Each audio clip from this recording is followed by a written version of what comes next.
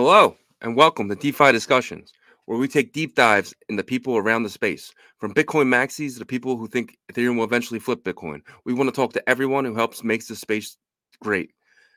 We want to learn from other people's mistakes and redefine the definition of insanity. Crypto space changed my life, and I just want to discuss it with like-minded people.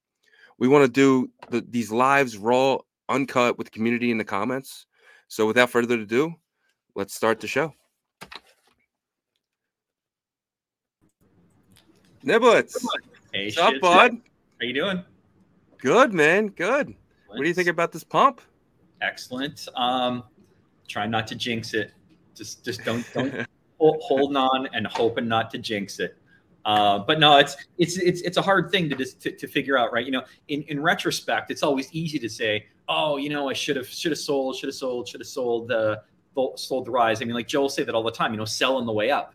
All right, but how far is the way up? Like, are you going to be selling out only 10% of the way up? You know, this is really hard to tell. You know, hold on or try to take profits. So, gosh, I don't know. On the other side of that, like, do we keep buying? Is it like how high can this thing go? Seriously, I mean, you look at the charts and you look at some of the big pumps. They'll often be very dramatic. They'll come out of nowhere. They'll come after a long lag, and they'll ride a long way. So. You know, like, what do you do? Like, that's the hard question here, right? You know, exactly. You can hear people say, you know, certain strategies, but how do you know this is the moment? Exactly. All that strategy, right? Like, exactly. Like, Chizzy, what has kept it so flat? I mean, when you zoom out, what has kept it that flat for that long, and what has changed so that it's not that flat? Well, in my opinion, it was the Terra Luna. Well, it was the Fed raising rates. Like in the end of the day, the Fed controls all markets. They decide if they want to go up or go down by keeping the rates as low as they did last year to make everything skyrocketed. I mean, I think the S&P 500 hit an all new high like every week for it had to be like a few months. Yeah. So what do you think? I mean, do you think that what we're looking at right now, do you think that's, yeah, you're right. You know, it's dangerous to fight the Fed, but do you think that's structural, meaning that has been a reflection of Fed behavior? Or do you think that's a reflection of the psychology related to Fed behavior? And psychology always finds a way to get used to whatever the new normal is. You know, so are we seeing psychology, or are we seeing actual economics driving that chart? I don't really know. Like psychology, I think people were just tired of just waiting around. Sure. You know, so I think that was a big part of it. I mean, obviously from going back to this time last year when everyone wasn't sure if the bull run was still on or it was off, and where the bear market was started. And the 4-year cycle is really something that I really look into. And the 4-year cycle, it's almost identical to the 2018 cycle, like the way it came down from the highs until kind of where we're at right now. So according to the 4-year cycle, the bottom was November. And I think a lot of people, the people who buy into that were the people that are buying in November and December and are kind of reaping the benefits of that now. But the fact that whether or not they sell, like going into this pump, are they happy with this 20-30% pumps on some of these altcoins, or are they happy with this? And that's kind of my question. Or are they just getting ready for the 2024-2025 bull run? Well, yeah. So I mean, you know, it's interesting that you bring up the comparison with 2018. So in that period, like I don't recall us having the same series of systemic shocks that we've had so far, right? Like, I mean, you know, we've got Terra collapsing, we've got 3AC, we've got, you know, SAM, et cetera, and these are all major shocks. So then that makes me wonder, you know, how much of this is money that has been sitting on the sidelines waiting for the storms to pass before coming in, which wasn't the same dynamic we had back in, you know, people weren't fleeing specific catastrophes. They weren't fleeing the bad news.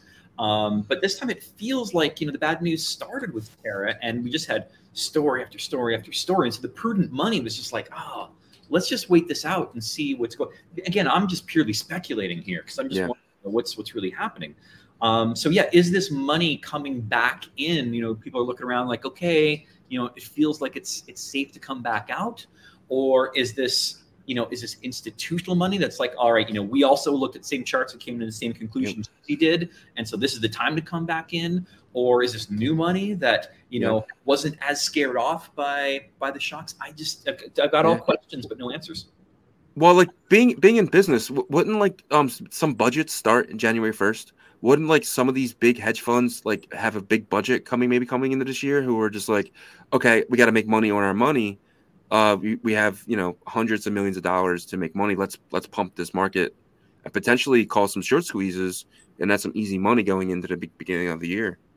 Yeah, this is something I don't know about. Where do all of their fiscal years all sort of line up? So these things happen in a similar cadence. And I don't know. I just don't. But it's a valid question. Is that what's behind? Because this is such like, even if you just squint and look at the chart. I mean, this is really an unusual, extended, relatively flat phase with just sharp peaks on either side of it, and it's just really unusual. Yeah. So, and if we look into here as well, like I was looking into here earlier, and like once we get past this 21.4 number, if that's the direction that we're going, there's really nothing up here that could really make us really like stop until 25,000. 25,000 could be realistically in a few weeks, like before the Fed meeting February 2nd. Like that's without a doubt a possibility.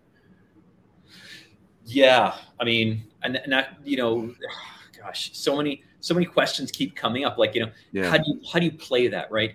Do you play that looking forward, thinking, all right, there's really nothing structural in the way, and so this really is a reflection of psychology. And so what we want to do is we want to get in, stay in, and then release some of that before the Fed meeting, just in case, sort of ride up and then hop off before that Fed meeting, or is this getting on the rocket ship before it really takes off? I'm nervous. I'm still nervous. This market's given us a lot of cause to be concerned about pumps. It's been taking them back.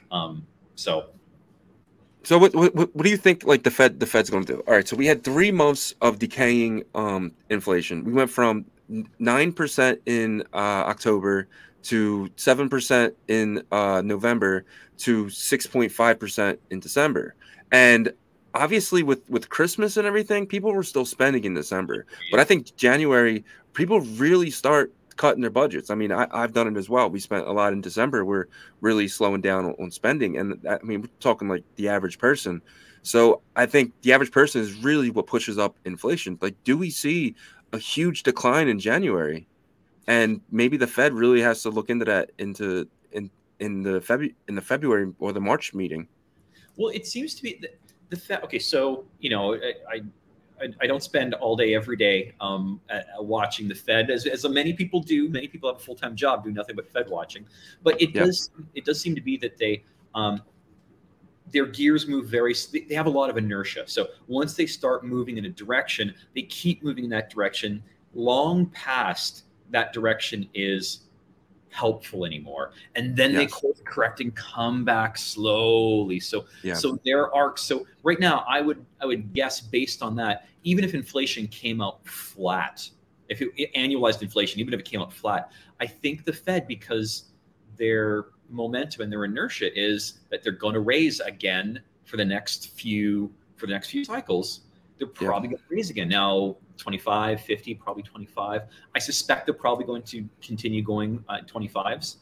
Again, probably just because, not that I have any insight, but just because of inertia and their past behavior with their inertia. Even if they decide it's time to change, they still take a few cycles to get around to reacting to the macro reaction to their last series of decisions. So I don't see huge change in what they're doing. Not for a couple. So you're saying either 0.25 or a 5. You don't see a pause at all. I highly doubt. I really highly doubt. Yeah, it seems like they're the kind of. It's like if they were a person, they just seem to get really emotionally involved in a decision, and they don't change it until it turns out to be, the wrong decision, and they have to deal with Yeah. They only change once it's broken something, and they have to fix it. So Yeah. I suspect it'll probably be another 2.5s, another 2.5 for a Two little. fives. Yeah. Yeah, Yeah. yeah, and obviously, when we look at the Fed rate and Fed decisions, how that's impacted how much money's come into and out of the space. Um, God, it's hard to deny, the causal connection there. You can come up with all kinds of narratives and scenarios about, people are doing this and people are doing that. Easy money, Yeah. easy money tends to flow into the space. So, What yeah, like on the other side of that, like people's like demeanors, especially with a lot of people who get money back from doing their taxes. Does we see some of that money kind of coming into the markets a little bit? And on that note too, the people just start thinking, hey, like I don't care, I'm just going to keep buying because I know the Bitcoin halving is May of 2024, and we're only 13, 14 months to that. And the people who've done that in the past, the people who did it in the 2019 end of that bear market, those people got really, really, really good deals. I mean, we're talking $6,000-7,000 Bitcoin. I mean, you could have got that for like 6-7 months if you were dollar cost averaging into that. You got very happy, especially if you were buying alts in, yeah, 16 months later. And 16 months, it flies by. Like it. I mean, 16 months ago was you know we were in the bull market in the beginnings of the bull yeah, market. yeah, for sure. So what do you think? Like when you look back at some of the stuff, like the correlations between the price of Bitcoin and the price of alts. Yeah. Again, I don't live in these charts quite as close. I'm not saying you live there either, but not as I Yeah. don't look quite as closely as you do. But it seems to be that the shape of the Bitcoin curves, Yeah. the alts follow. And so, in this case, if what you're saying, if the proposition you're putting out there is correct, that this feels like it's going to follow a 2018 or 2018-19 pattern again. Okay, great. Is there something in the price of Bitcoin we'll see that may confirm or deny your hypothesis that we then might Yeah. act on alts shortly thereafter? Like, what do you think? What are you looking for from Bitcoin that might suggest what to do with the other coins, other tokens? I'm thinking if we can get back to 30,000 by May, which is exactly 1 year from the halving, then I think the alts really start taking off. I don't think confirmation will really hit until May, but you can see some of these like bottom coins that have really hit 99%. I'm talking like the Solanas, the Moonbeams, the Moon Rivers, over like the Atoms and stuff. You can really see some of those, especially the ones that showed a lot of strength in this bear market. I mean, I think Atom hit $6 and then went all the way up to 14 in the bear market. So like I think some of those coins could really take off. I mean, especially the ones who actually have real yield, meaning the DYDX, the GNSs, the Gains Network, the ones who actually show real yield and not are just these how Sean from DeFi Lunch would say, like, where's the yield coming from? Yeah, If you don't know where it's coming from, you are the yield. I don't mean those tokens, but I'm really talking about the ones people see that actually have real world use case. Those tokens could really take off, and then as we get closer to the halving, you can see some of these other, I guess you could say, like Ponzi's, I guess you could say, could start yeah. taking off. But I think May, June, July this summer, we could see a little bit of a pump getting ready for that, and then like a dip going into the end of the year. So do you see the price of a lot of these alts, and not like the more Ponzi-ish alts, but Yeah. do you see the behavior of the alts still closely tracking the price behavior of Bitcoin, or do you see as their value proposition and functionalities diverge a little bit, and they try to offer new or different things in maybe slightly different ways? Do you see the price action and price trends sort of separating from each other, or do you see them still sort of continuing in close lockstep with each other over time? See, I feel like the altcoins, the newer altcoins, kind of like the ones that we were going to talk about later with the shallow left hand of the chart, the Yeah, ones that really don't have a lot of details, like kind of like for like Moon River or something that shot, we're talking shot all the way up to about, $500 $600 in the bull run, and now right now you can get it for $7.50.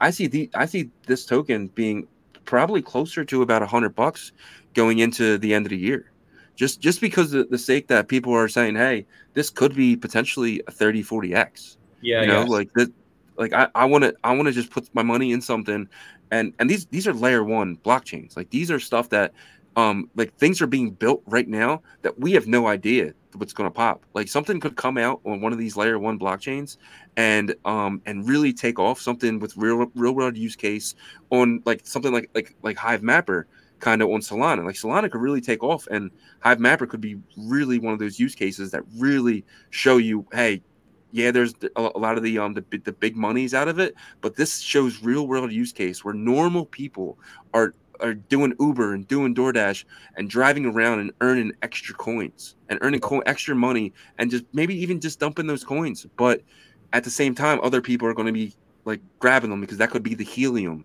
yeah, of the next cycle, and people yeah. are going to be looking for that next helium, the next coin that 100x is from right now potentially. So then if I read a little further, if I, at the risk of putting words in your mouth, Yeah. then it sounds like, at least in the context of the L1s, it sounds like as the L1s differentiate themselves in terms of value proposition from, the mothership Bitcoin, Yeah.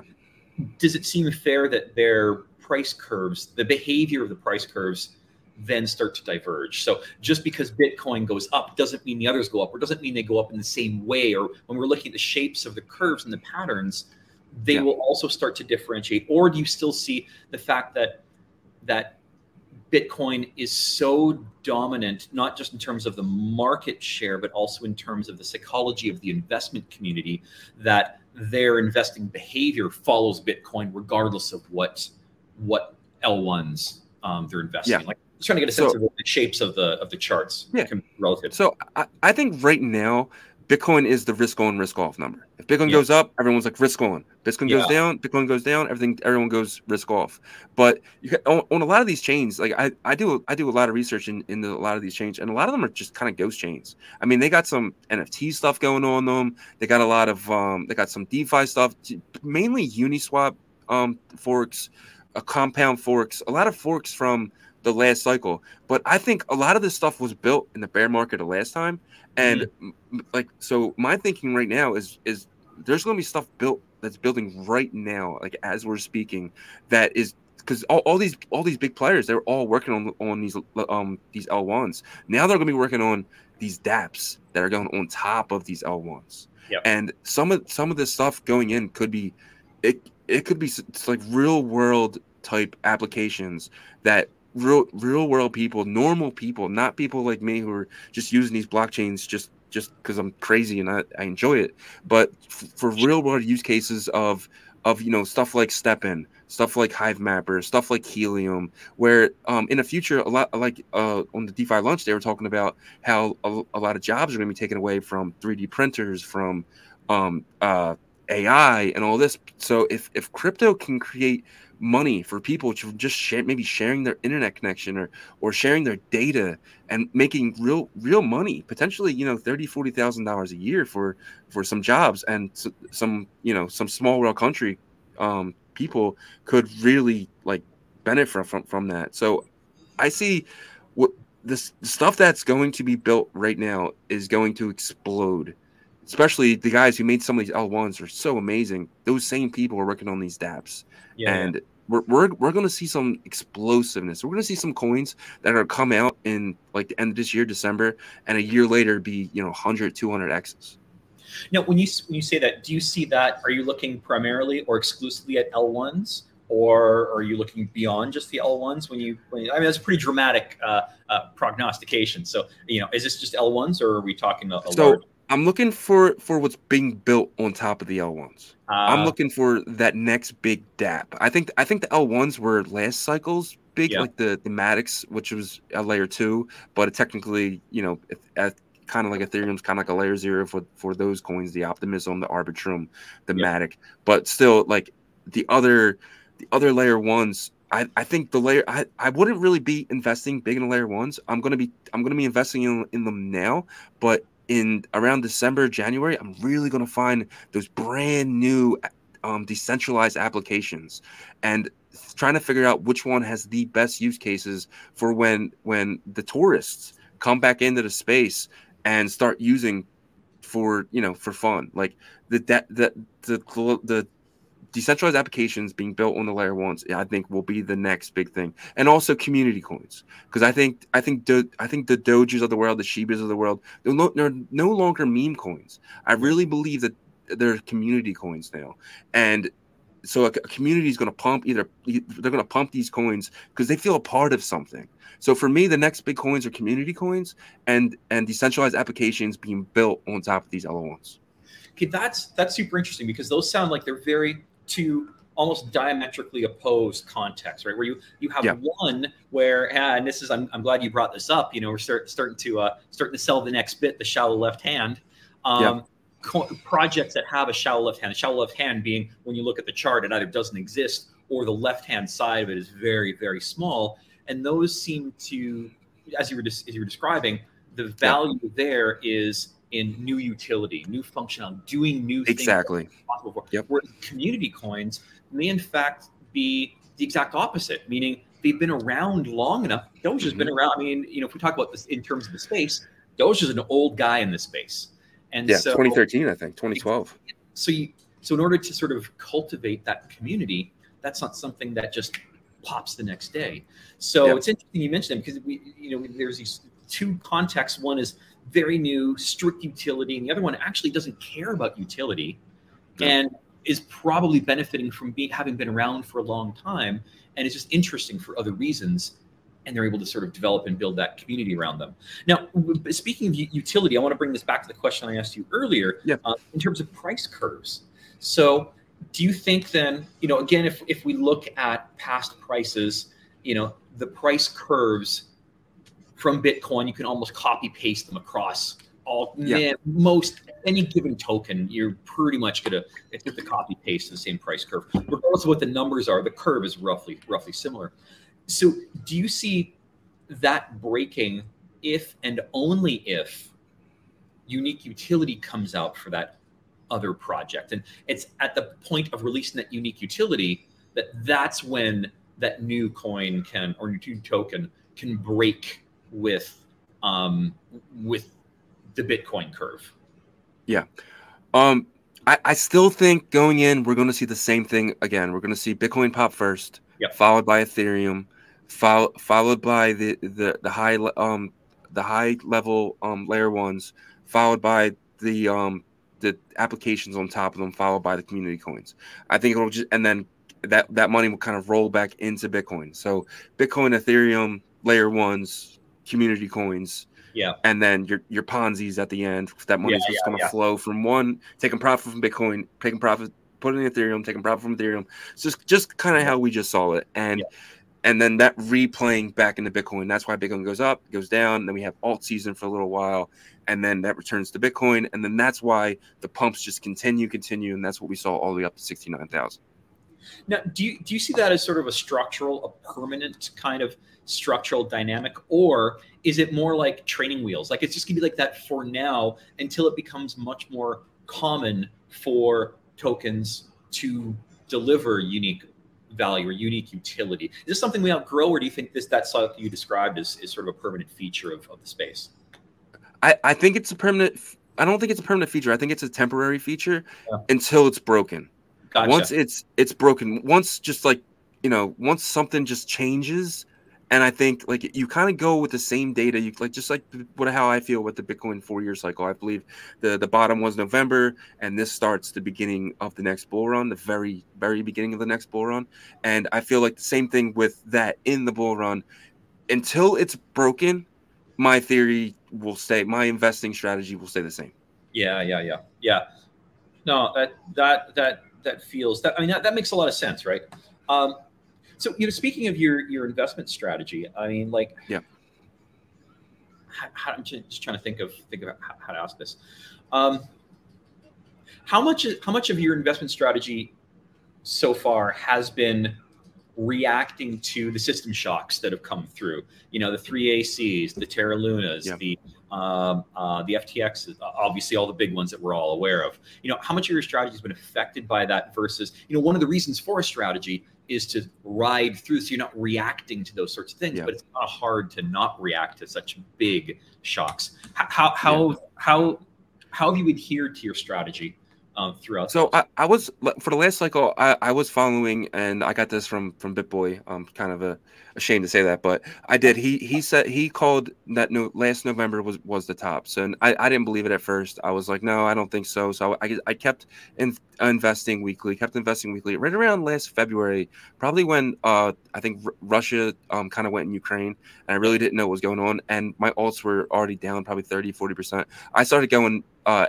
started like putting it into Bitcoin, and just I transferred all my alts into Bitcoin, and so I was sitting on 100% Bitcoin. I didn't go to cash, which was probably one of my biggest mistakes and my biggest learning curve. I believe, because I thought that when with the inflation rising, because it was rising every month every month from December on, I thought Bitcoin was going to be the gold, and that Bitcoin was going to actually do better in an inflationary environment than anything else. And I thought the altcoins were still going to go into the bear cycle, but I thought Bitcoin was going to avoid it, maybe take a 40% loss, a 30% loss, and I was comfortable holding till the next cycle, but I was not expecting this 85% loss. So right around February, March, and I'm so glad I did, because I would have got destroyed if not.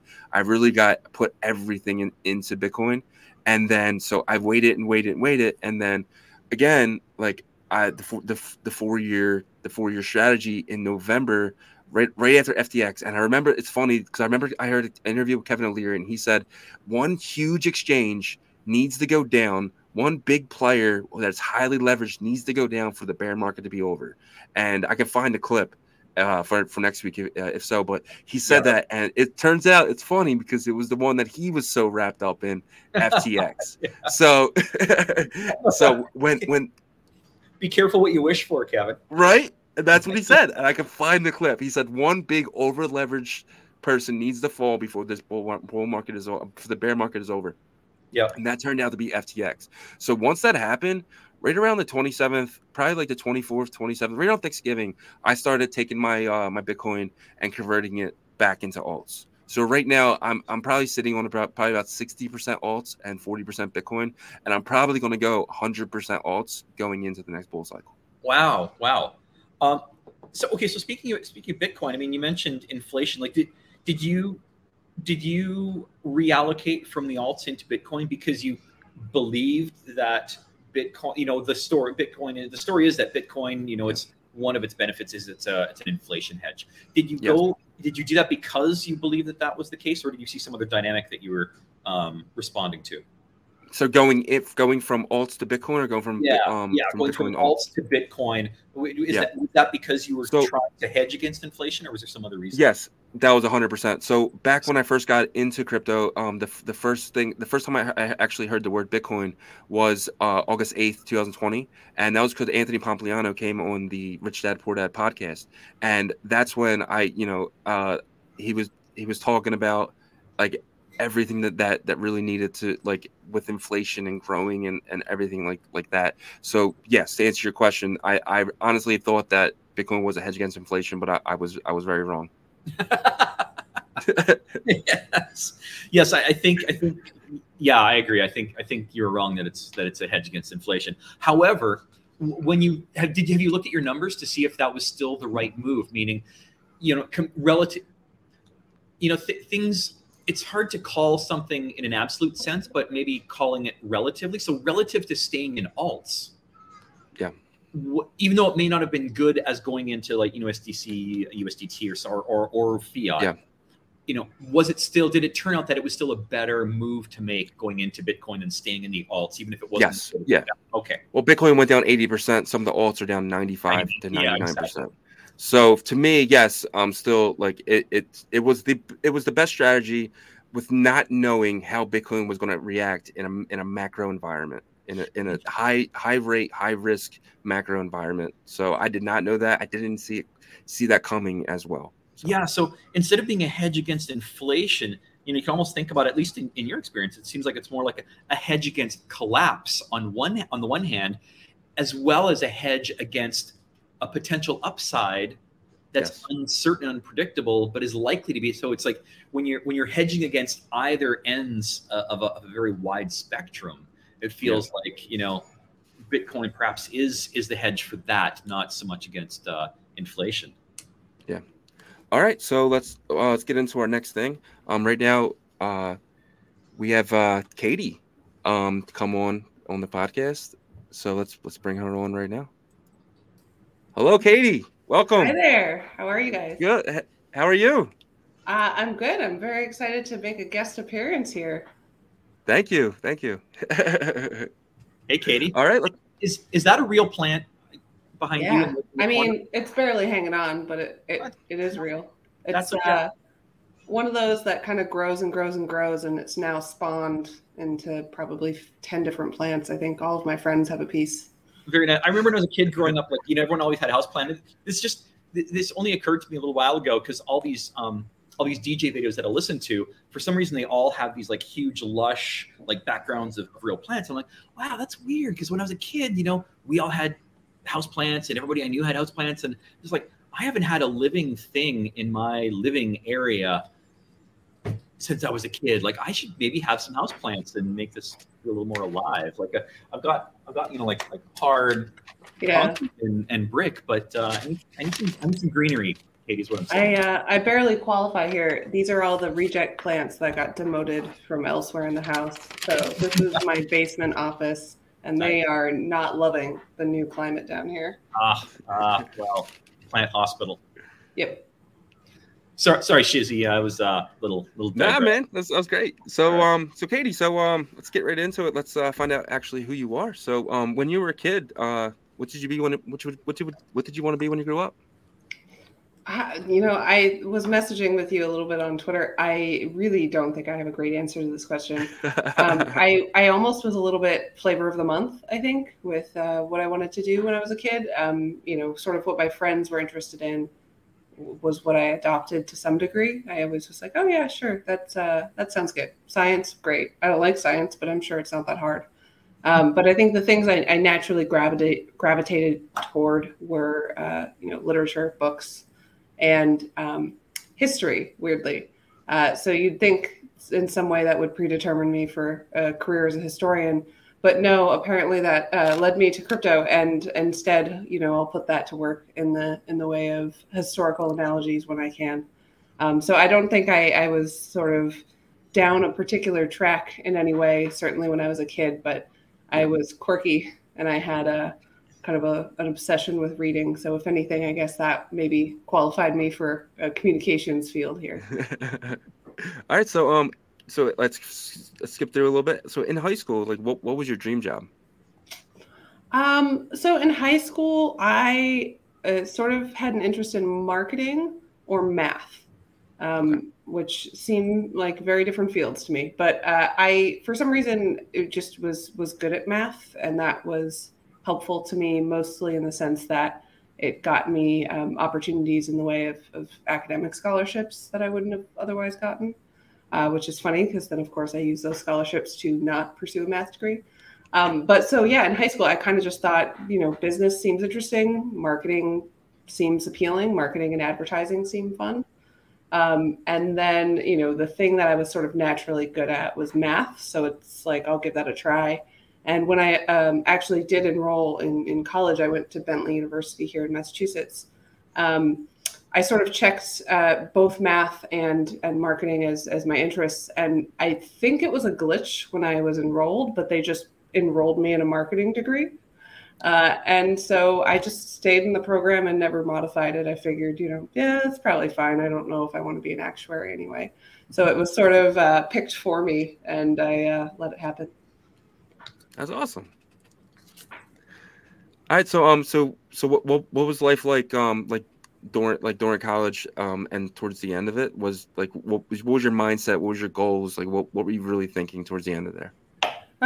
So I went. I mean, I'm guessing you guys probably aren't super familiar with Bentley. Bentley was it's a business school, so everyone who goes to Bentley has an undergraduate business degree, or graduate if you enroll in a graduate program. But it's really strong in finance and accounting, and so marketing and math are both not sort of the specialties there. But I would say, once I enrolled, there's sort of like this competition with another school here in Massachusetts named Babson, where Babson is usually the entrepreneurial school and Bentley is sort of the accounting school. And so I always looked at those sorts of dynamics, and neither of them really appealed to me. Particularly, I kind of had this notion in my head that entrepreneurship was not for me, right? Like I'm not the risk taker. I'm not the person who's gonna give a sales pitch and sort of chase people down, knock on doors. So I sort of ruled that out prematurely, I think. And, looking at what I wanted to do after school, I kind of just immersed myself in internships wherever I could. So my approach to school was to just always be working, because I had a tendency to procrastinate. But if you don't have time to procrastinate, you don't procrastinate. So I had 4 internships while I was in school. And then sort of the last one, I ended up in product marketing. I applied for kind of a product marketing role at a school, and it was at this little startup. And so, it was a visual effects company. We were focused on spinning out into like a consumer facing brand. And this was at the time when kind of Instagram was on the rise. Vine had just come out. People were doing this Instagram for video kind of concept, and we were trying to find our place in that space. So at that point, I realized that I didn't really know what entrepreneurship entailed, and I did in fact like it quite a bit. I liked building stuff from scratch in sort of every sense of the word, and so I think people tend to think of building as reserved for, well, certainly construction, but also software engineering, right? Those are the folks who are actually building blockchains. But I think there's something to be said about, building a strategy, building a digital presence, building a brand, building a team. Like there's a lot of components there where, you can help really define what the culture ends up being, what your brand becomes, and how folks embrace it or don't embrace it in some senses. So I think that those things are all really powerful, and that's kind of what I fell in love with. And I've really stayed on the startup marketing track ever since. That's awesome. Yeah, it's a quirky little path. I think everyone in crypto took a quirky path to get here. So my favorite question to ask anyone is, when was the first time you heard that word Bitcoin? I actually do remember it. I don't know why so many people do. I believe it was I'm going to say 2013. And I remember who it was. It was someone who had been sort of hired part-time at one of the startups I'd been working at. And he was sort of a distinct, like, hipster type character who was sort of in on all the fads, all the kind of latest happenings. And I remember him just describing it to me as sort of like an internet currency, to which I was like, great. So I've got like Stop and Shop points at the grocery store. I don't know that. So like I had a very surface level opinion of Bitcoin and wasn't sort of intrigued enough to dive deeper at that time. And I really don't think I heard about it again in earnest until 2016, I think. And that was someone who was in crypto, the other cryptography, when I was working in a security company. And so he was really trying to get me on Ethereum. And this was post Mt. Gox hack. And so I remember him pitching me on this more secure digital currency that had just gotten hacked. And I'm like, these two concepts don't seem to go together. You're not selling me. And that was the Make Your DAO hack, right? I can only assume he must have done really well, because I think he dumped, every cent he could spare into Ethereum at that time. He was extremely bullish. And so I had sort of more of a primer of crypto at that point, but still, didn't get bitten by the bug. Kind of resisted to some degree the crypto space. I didn't actually jump into the crypto space until 2019. Awesome. So you're working for Moonbeam and Moonriver. Can you explain exactly kind of what you do? Sure. So I'm the director of marketing at a company called PureStake. PureStake is sort of the tech team building Moonriver and Moonbeam, one of the big contributors today. And so for those who are not familiar, Moonbeam and Moonriver, they have a shared code base, which is why they're sort of contributed to by the same engineering team. And so I'll just, for simplicity, describe Moonbeam, which is a chain focused on these cross-chain use cases. And really the approach there has been to kind of focus on three core things. The first is to arm developers with the best cross-chain tools that we can. And so that includes being built on Polkadot, access to something called XCM, which is their cross-chain messaging system, but also to work with many different general message passing providers. And so that's a type of messaging that allows applications to communicate outside of Polkadot to things like Ethereum and Avalanche and Cosmos. And so, really making sure that we have sort of the best compatibility we can from that perspective has been a goal since the very beginning. Focusing on the best developer experience as a whole is sort of the second key component. And then the third piece is really sort of the next generation architecture afforded to us by the way that Polkadot was designed.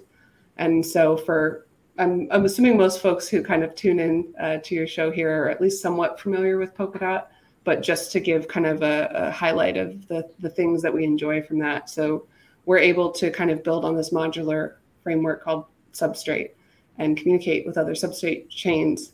And so as part of that, we have built-in on-chain governance. We have forkless upgrades. We have lots of interoperability built in at the core of what we do.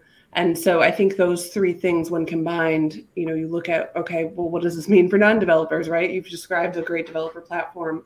What we're trying to do is push forward what a DApp is, right? Today, in almost all use cases, you'll go to a specific chain, you'll need to bridge over tokens, you'll need to interact with sometimes chain-specific wallets, you'll need to sort of immerse yourself in the vernacular of that ecosystem, and it can become really intensive. And so what we're trying to do is create a world where applications are a little bit less tribal when teams need to deploy. So you might deploy a project to Moonbeam and have other satellite instances and use Moonbeam as sort of the center of this little ecosystem as your brain of sorts.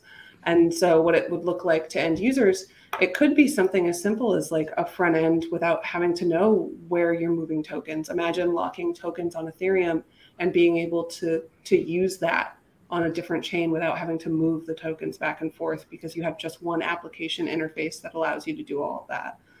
So basically just using one application and doing multiple things on just one application, but you're on Cosmos, you're on Moonbeam, you're potentially on different Polkadots, the Akala and stuff like Astar, stuff like that. So basically just doing that on one application and using multiple blockchains. Is that exactly. And so it's a little complicated in the sense that we're not building those applications ourselves. There's lots of teams building them on top of us.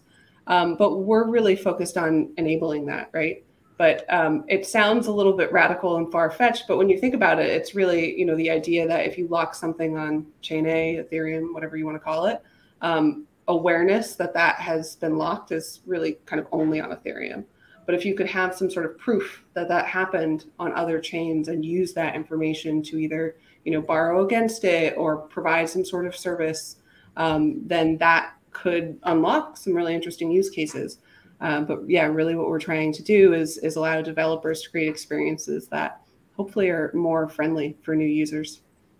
Yeah, and that's basically what me and him were just talking about. We're basically saying, like, I believe that the next big wave will be the dApps. The people who are building the layer ones inside the last bull market are probably the same guys building these dApps, these that are going to be the next big thing in the next bull run. Have you came across anything like with real world potential, any dApps that off the top of your head that are being built on Moonbeam or Moonriver that you can actually talk about? There's certainly a number of dApps being built. So if for anyone who's interested, there's a website called Downtown Moonbeam. I think the URL is dtmb.xyz. But there's certainly I think 250 projects that have integrations with or deployed to Moonbeam. But when we look at these cross-chain use cases, the ones that come to mind, I think, are still in this sort of DeFi space. So Prime Protocol, I know, is one of them. Dam Finance is one of them. Really, some of the cross-chain capabilities are also used by Lido, which is live on Moonbeam, but uses some components of the Polkadot relay chain. There's others. I mean, there's the Centrifuge team, of course, on Polkadot that has sort of Moonbeam as a throughway of sorts to kind of access other blockchains as well. So there's certainly a number of teams that have started to like dip their toe in the water in terms of really rethinking the way that we interact with these applications, how they're architected, and how that is appearing to users. But when you ask about like consumer facing things, I'd say we're still, in my mind, talking more about DeFi here. But I think the question would be, is DeFi going to be ready to be a mainstream use case versus do we have sort of what you would normally think of as consumer facing applications that are now starting to come to Moonbeam and other cross-chain focused ecosystems? So it's a complicated answer. I know there's certainly finance-focused teams that are already sort of well down this path. I think the ones that I mentioned, Dam and Prime, have been working on this for 6 to 12 months, somewhere in there. I think those teams have been at it for some time. But we haven't yet. I think there's still going to be some unlocks in terms of the types and variety and hopefully some more kind of new use cases that we haven't seen at all before. But you need kind of the first few to show you what can be done with this technology. Yeah. And those teams we're certainly already seeing being very early and very progressive about the way that I'm so excited to see at the end of this year, beginning of next year, what these people are going to be showing us, because some of the real world applications could be mind blowing. I'm just so excited to see what is next. It's so funny to me too, because it's easy to take for granted how quickly things move in this space. And we joke about it all the time, right? Like we talk about, a day or a month or a week in crypto. It's light years in any other industry, right? Like it just, things move so quickly. And so, when we really started talking to teams about these cross-chain use cases, like they're already, I can't speak to like their development timelines in particular, but like I think they're really quite approaching their production ready state. So I think once we start to see sort of a trickle of these next gen applications, my hope is that there's a lot more where those came from, and that we're able to kind of unlock some really interesting stuff here once you can kind of get a taste of what this would look like. So the applications are interesting, but I'd like to sort of take a step back behind that and talk a little bit about what you see the problems are inherent in siloed chains. I mean, every one of these projects is an instance of a solution.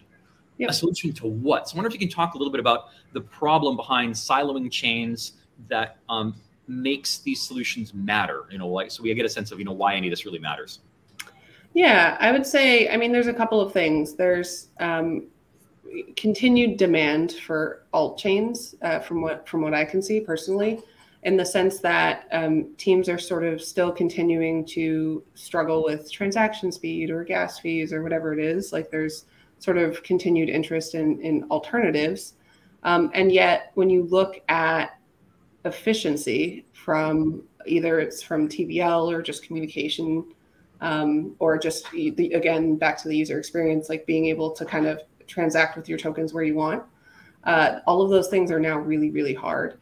And so what we've seen is there's a lot of applications took the multi-chain approach over the last couple of years of redeploying to separate places. And it's really tough to do that. You have sort of spread yourself thin in a lot of cases, depending on how many chains you chose to deploy to. But also if you look at sort of the battle for TVL, especially in a market like this, it becomes really tough to get kind of enough TVL for every instance of your application for it to make sense. And so what's really interesting about some of these future use cases, and to some degree I'm theoretical here when I'm describing them, but just to give you some character, if you have a token on chain A and then you borrow against it on chain B using kind of the same application, and there's sort of awareness between the two, this concept of like TVL per app per chain matters a lot less, right?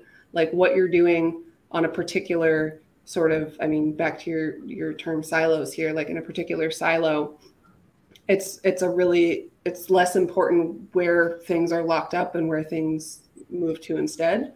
But it also just decomplicates things in the sense that you don't have to go through this process of, okay, so maybe I have ETH and I need to change it to WETH and I need to figure out what bridge to move it across. And once I get there, I need to figure out what the DEX is on this new chain. And then I need to swap my WETH for whatever the other token is. And if I need to do a pair, then I need to research the pairs that they're promoting or that I find or whatever it is. And so you just think if you need gas for that chain.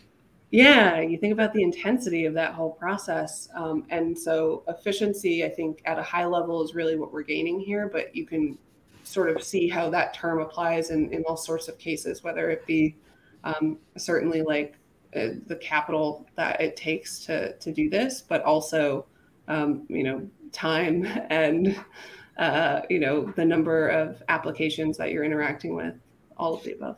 So as the marketing lead, I'm curious about not particularly your market, but the market in general. And so, when you talk about marketing, who's your target market and audience? I mean, is it the development communities? Is it the sort of the business side of different projects? Or at this stage, early stage, is there any distinction between those two groups of people? So right now, I think we're starting to get to a maturity level to dig a little deeper into that.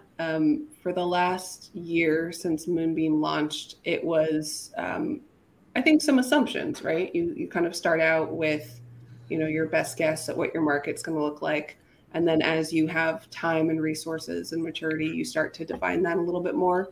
So we're actually looking at that right now and trying to improve a lot of the digital experiences on my side. So that includes website, but also how people navigate through things, where they get information from. Those are all things I'm looking at.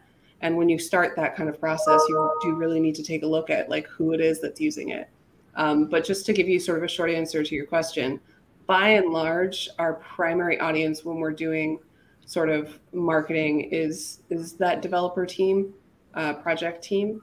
And that's largely because if users are going to come use these applications, there need to be a lot of really good applications on the chain. And so sort of our first priority was intentionally developers. That said, we know that there's people who hold the Glimmer token, right? And the Glimmer token has lots of different properties, but it is a utility token. And it has, of course, value in on-chain governance and staking on the chain to support sort of the block production. So that's still an audience of ours. Like that's not something that we can ignore. But as the tech team building sort of the technology, our focus is really the tech.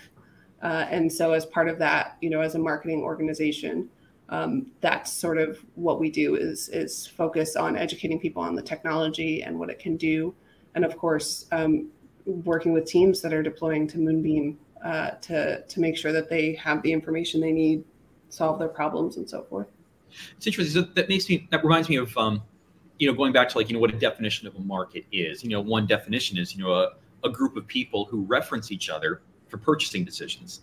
Mm-hmm. And in an early situation like this, you may have an audience, but not necessarily a market. So, for example, if there's not a critical mass of players, they can't really reference each other for purchasing decisions. And by purchasing, I don't mean buying something with money, because you can buy something with your attention. You can buy something with your, with your effort. So, whatever it is you're buying this thing for. So, in your case, do you see a market naturally coalescing, or is this a case where you have to, as the marketing lead, have to start to build the market before you can market to the market? Does that even make sense? It does. It really does, especially right now where we are. So we have been extremely fortunate in the sense that most of the interest from a development perspective does come inbound. So that just generally means folks, if they want to deploy to Moonbeam, they either do it because it's permissionless, mm-hmm. or if they need help, they reach out to us for, DevRel resources. We have a documentation site. We have sort of a test net that they can deploy to. So a great deal of the volume has come inbound or through referrals from folks who've been building on the chain, or from investors, or from other teams in sort of this tech ecosystem. But I would also say, it's certainly something that I am cognizant of when I think of a brand. And part of the reason that I ended up in this space is because I love marketing to technical people, because they say they hate marketing, but I know that they don't. They That's just hate probably really true.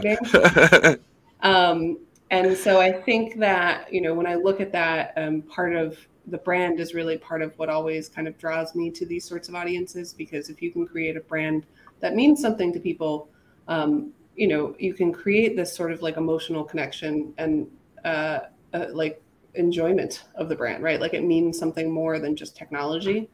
And so for me, I do think that there should be some sort of outward brand presence that increases over time. But when I look at timing, I think that there's like a special time to do that, depending on when you have momentum, when you're starting to get sort of large influx of users, when you're really seeing growth. That's the time to sort of help the natural momentum along. And so I would say, like, for right now, still quite developer centric, but in the future, I can just see a benefit for talking about Moonbeam as a whole. And our message would still be very similar in the sense that, we are always talking about the technology of Moonbeam.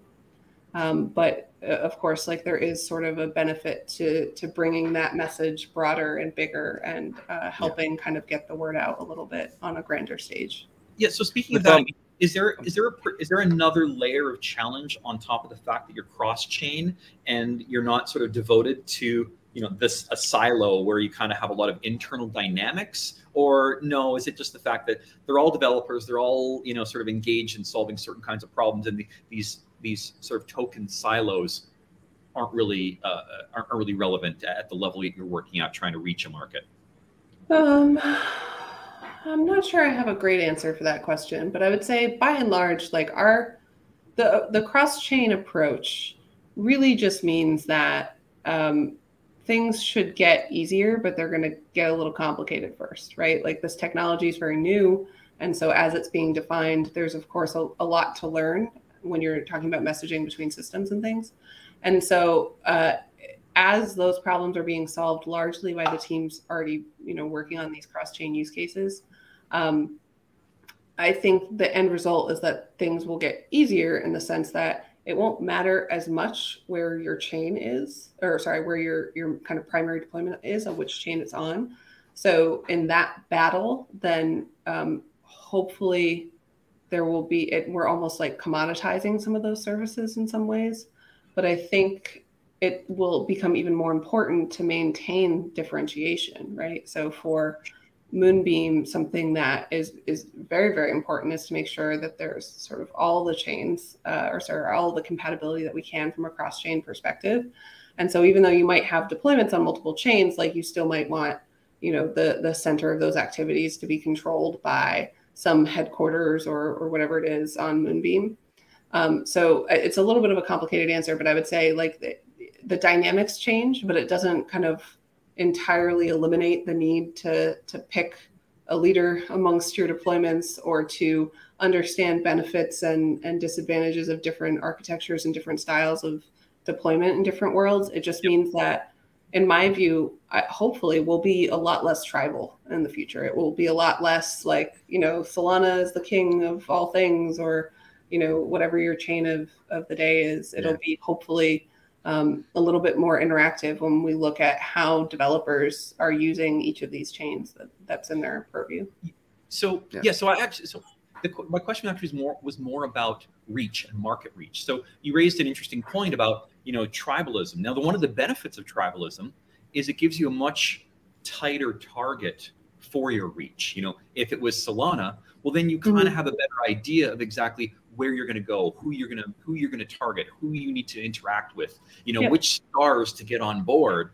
Whereas if you're going across chain, that's much more diffuse. And I'm guessing, I guess what I'm asking is, from your perspective as marketing lead, are there unique challenges in the situation going cross-chain that you might not have if you were focused on one community versus all communities? So I think I probably think about the world slightly differently. So even when we're just talking about the things that we're talking about right now, Solana is built in Rust. Rust is a programming language that's a little bit more challenging. There's fewer people in the world who are familiar with it. Moonbeam supports Solidity, which is of course, the dominant smart contract language for Ethereum and EVM style chains.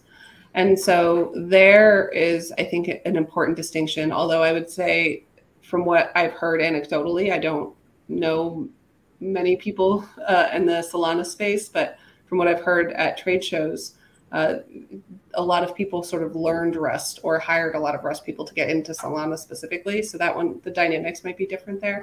But by and large, like I look at languages. And so for context, before Moonbeam, I marketed to software engineers. And the language that you program in does say a lot about the kinds of applications that you build, sort of where in the stack you are. And so I look at those as sort of different types, even though, a developer might learn both or move from one to the other. And so that tells me a couple of things. Like, I think Solidity, to some degree, like there's an openness there that might bring in sort of full stack engineers, whereas Rust has a little bit of a different dynamic from that sense. So when I look at market opportunity, I'm looking at who knows Solidity, who would be a high affinity for wanting to learn Solidity. Maybe they're in a Web 2 space. Maybe they want some side projects. Maybe now's the time to like dip your toe in the water, since there's a much lower entry point if you're going to start testing or playing around with some of these chains. If you want to start a little side project, you have to imagine the fees are lower and whatever you need to buy in at can be a lot lower. And so I look at it from that perspective. And I would also say I'm also looking at the world not just by like the persona, the type of developer that we're going after, but I'm also looking at it by use case.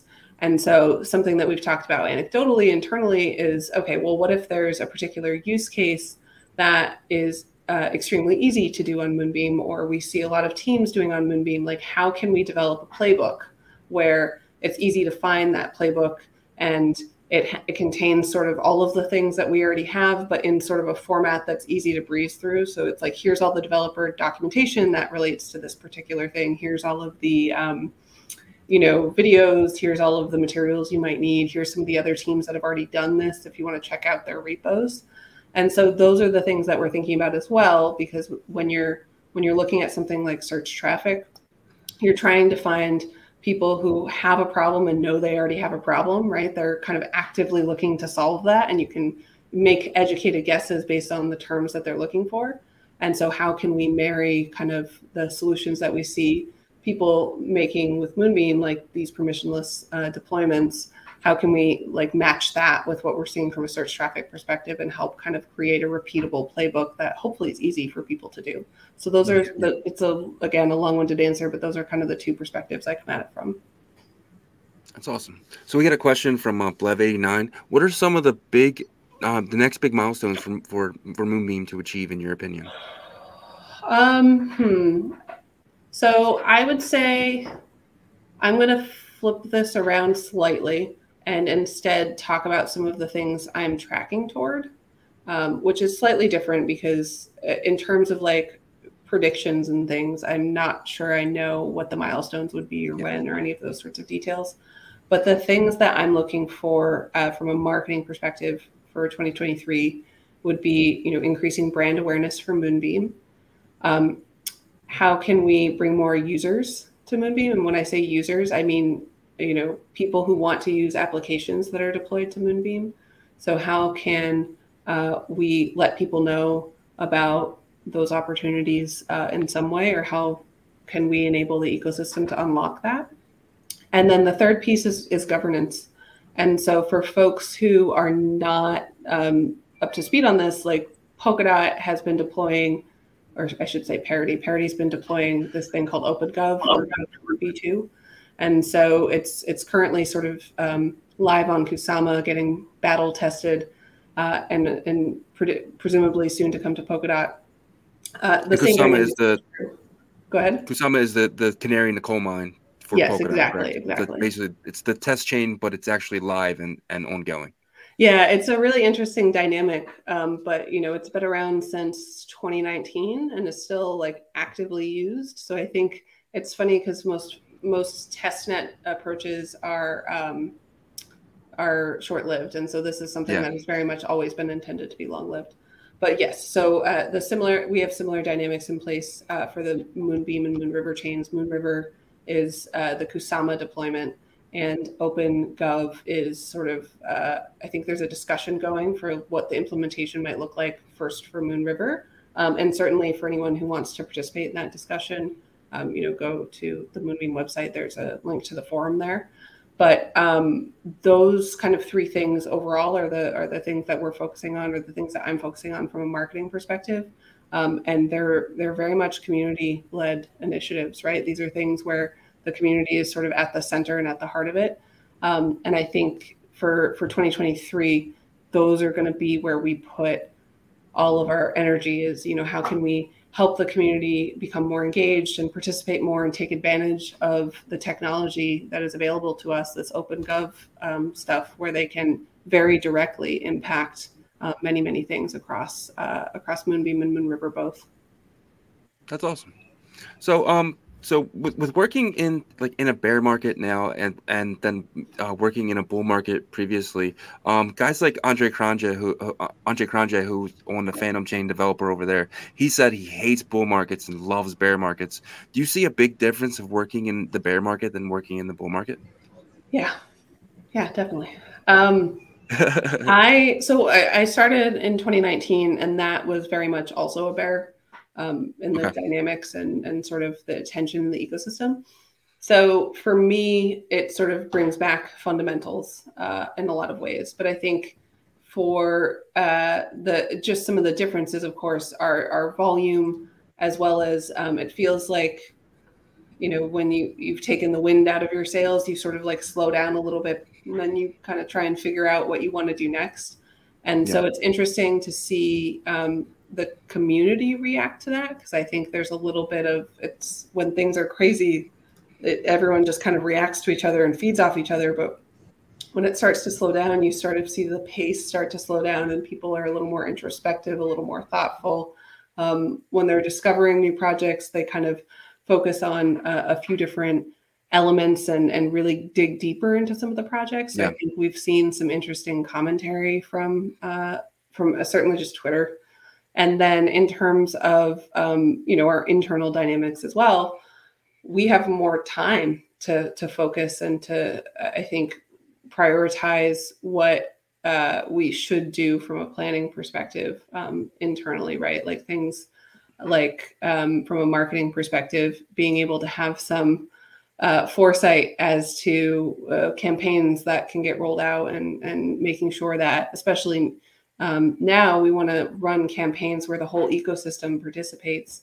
And so being able to figure out mechanisms to let people know that there is an opportunity that's going to be coming, and how to sign up and how to receive information for how they can participate in these campaigns. Those are all things we've always wanted to do, but it's been really tough to execute. And so now we have a little bit more time to take a breath and figure out how to do that, so that, again, we can really kind of tap into this community that's been built and find those who are sort of big believers and want to actively participate, even in the bear circumstances. That's really interesting. Yeah. So we're gonna end this soon.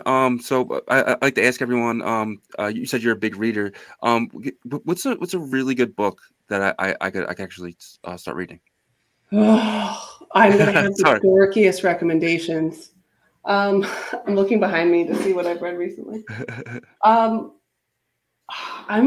You're gonna hate all my recommendations. All right. Well, so the one that I read that I really liked, I guess it was a year or two ago. It was called it's behind me, Empire on the Edge. And I really liked it because it's sort of, I grew up in the US, and of course the US has a very America-centric view of history, and it is about the Revolutionary War, so it is still very America-centric, but it's the lead up to the Revolutionary War and basically all the stuff that was going on in Great Britain that kept them too occupied to deal with like that little issue over there in the colonies. And so from my perspective, it was really, really interesting to just better understand sort of what was going on with sort of like the financial situation and the tea and how they've overextended themselves and sort of all these years that had led up to this sort of mayhem that occurred shortly before the American Revolution. I think that was a good brain exercise to get a different perspective on things. That's really interesting because we saw the Hamilton play, so I actually read the book that leading up to the Hamilton play that he actually read to get the inspiration for the play, and it's basically everything you said. So I'm actually highly interested in reading it. I'll probably end up reading this week. It's fortunately shorter than the Hamilton biography. Yeah, it's I don't know, like 500 pages, so it's a little bit breezier, but you better brush up on your sort of the English peerage. I think there's sort of a lot of roles and folks and names and things. And so for me, I had to refresh my memory on some of these people over and over before I could make it through the book. But it is, I promise. Awesome. Sounds great. So when you're just you're either working out or going to work, what kind of music? What music are you listening to? Oh, I'm more on the indie rock side, unfortunately or fortunately. So I haven't been listening to probably very much lately. I guess Head and the Heart I've been listening to a lot. Alabama Shakes. Nothing super current because I haven't really been listening enough to find new people yet. But yeah, I would say I'm in the currently like 2010s alt rock phase.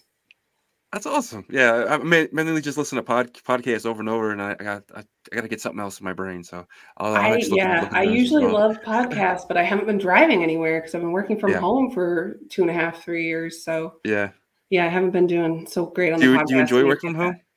By and large, so I have a 3-month-old at home, so it makes things a lot easier with him. I'm sure. But by and large, yes, I do miss like human interaction from time to time, and also eating things that aren't prepared in my kitchen. But other than that, it works.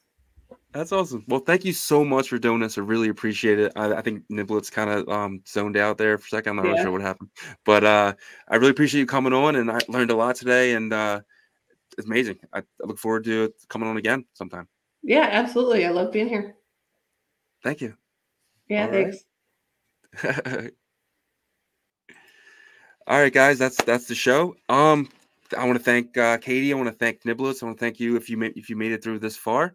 And we're now on Spotify, Amazon, and Apple. If you can go give a review there and give a like and subscribe for this. And we'll see you guys next week.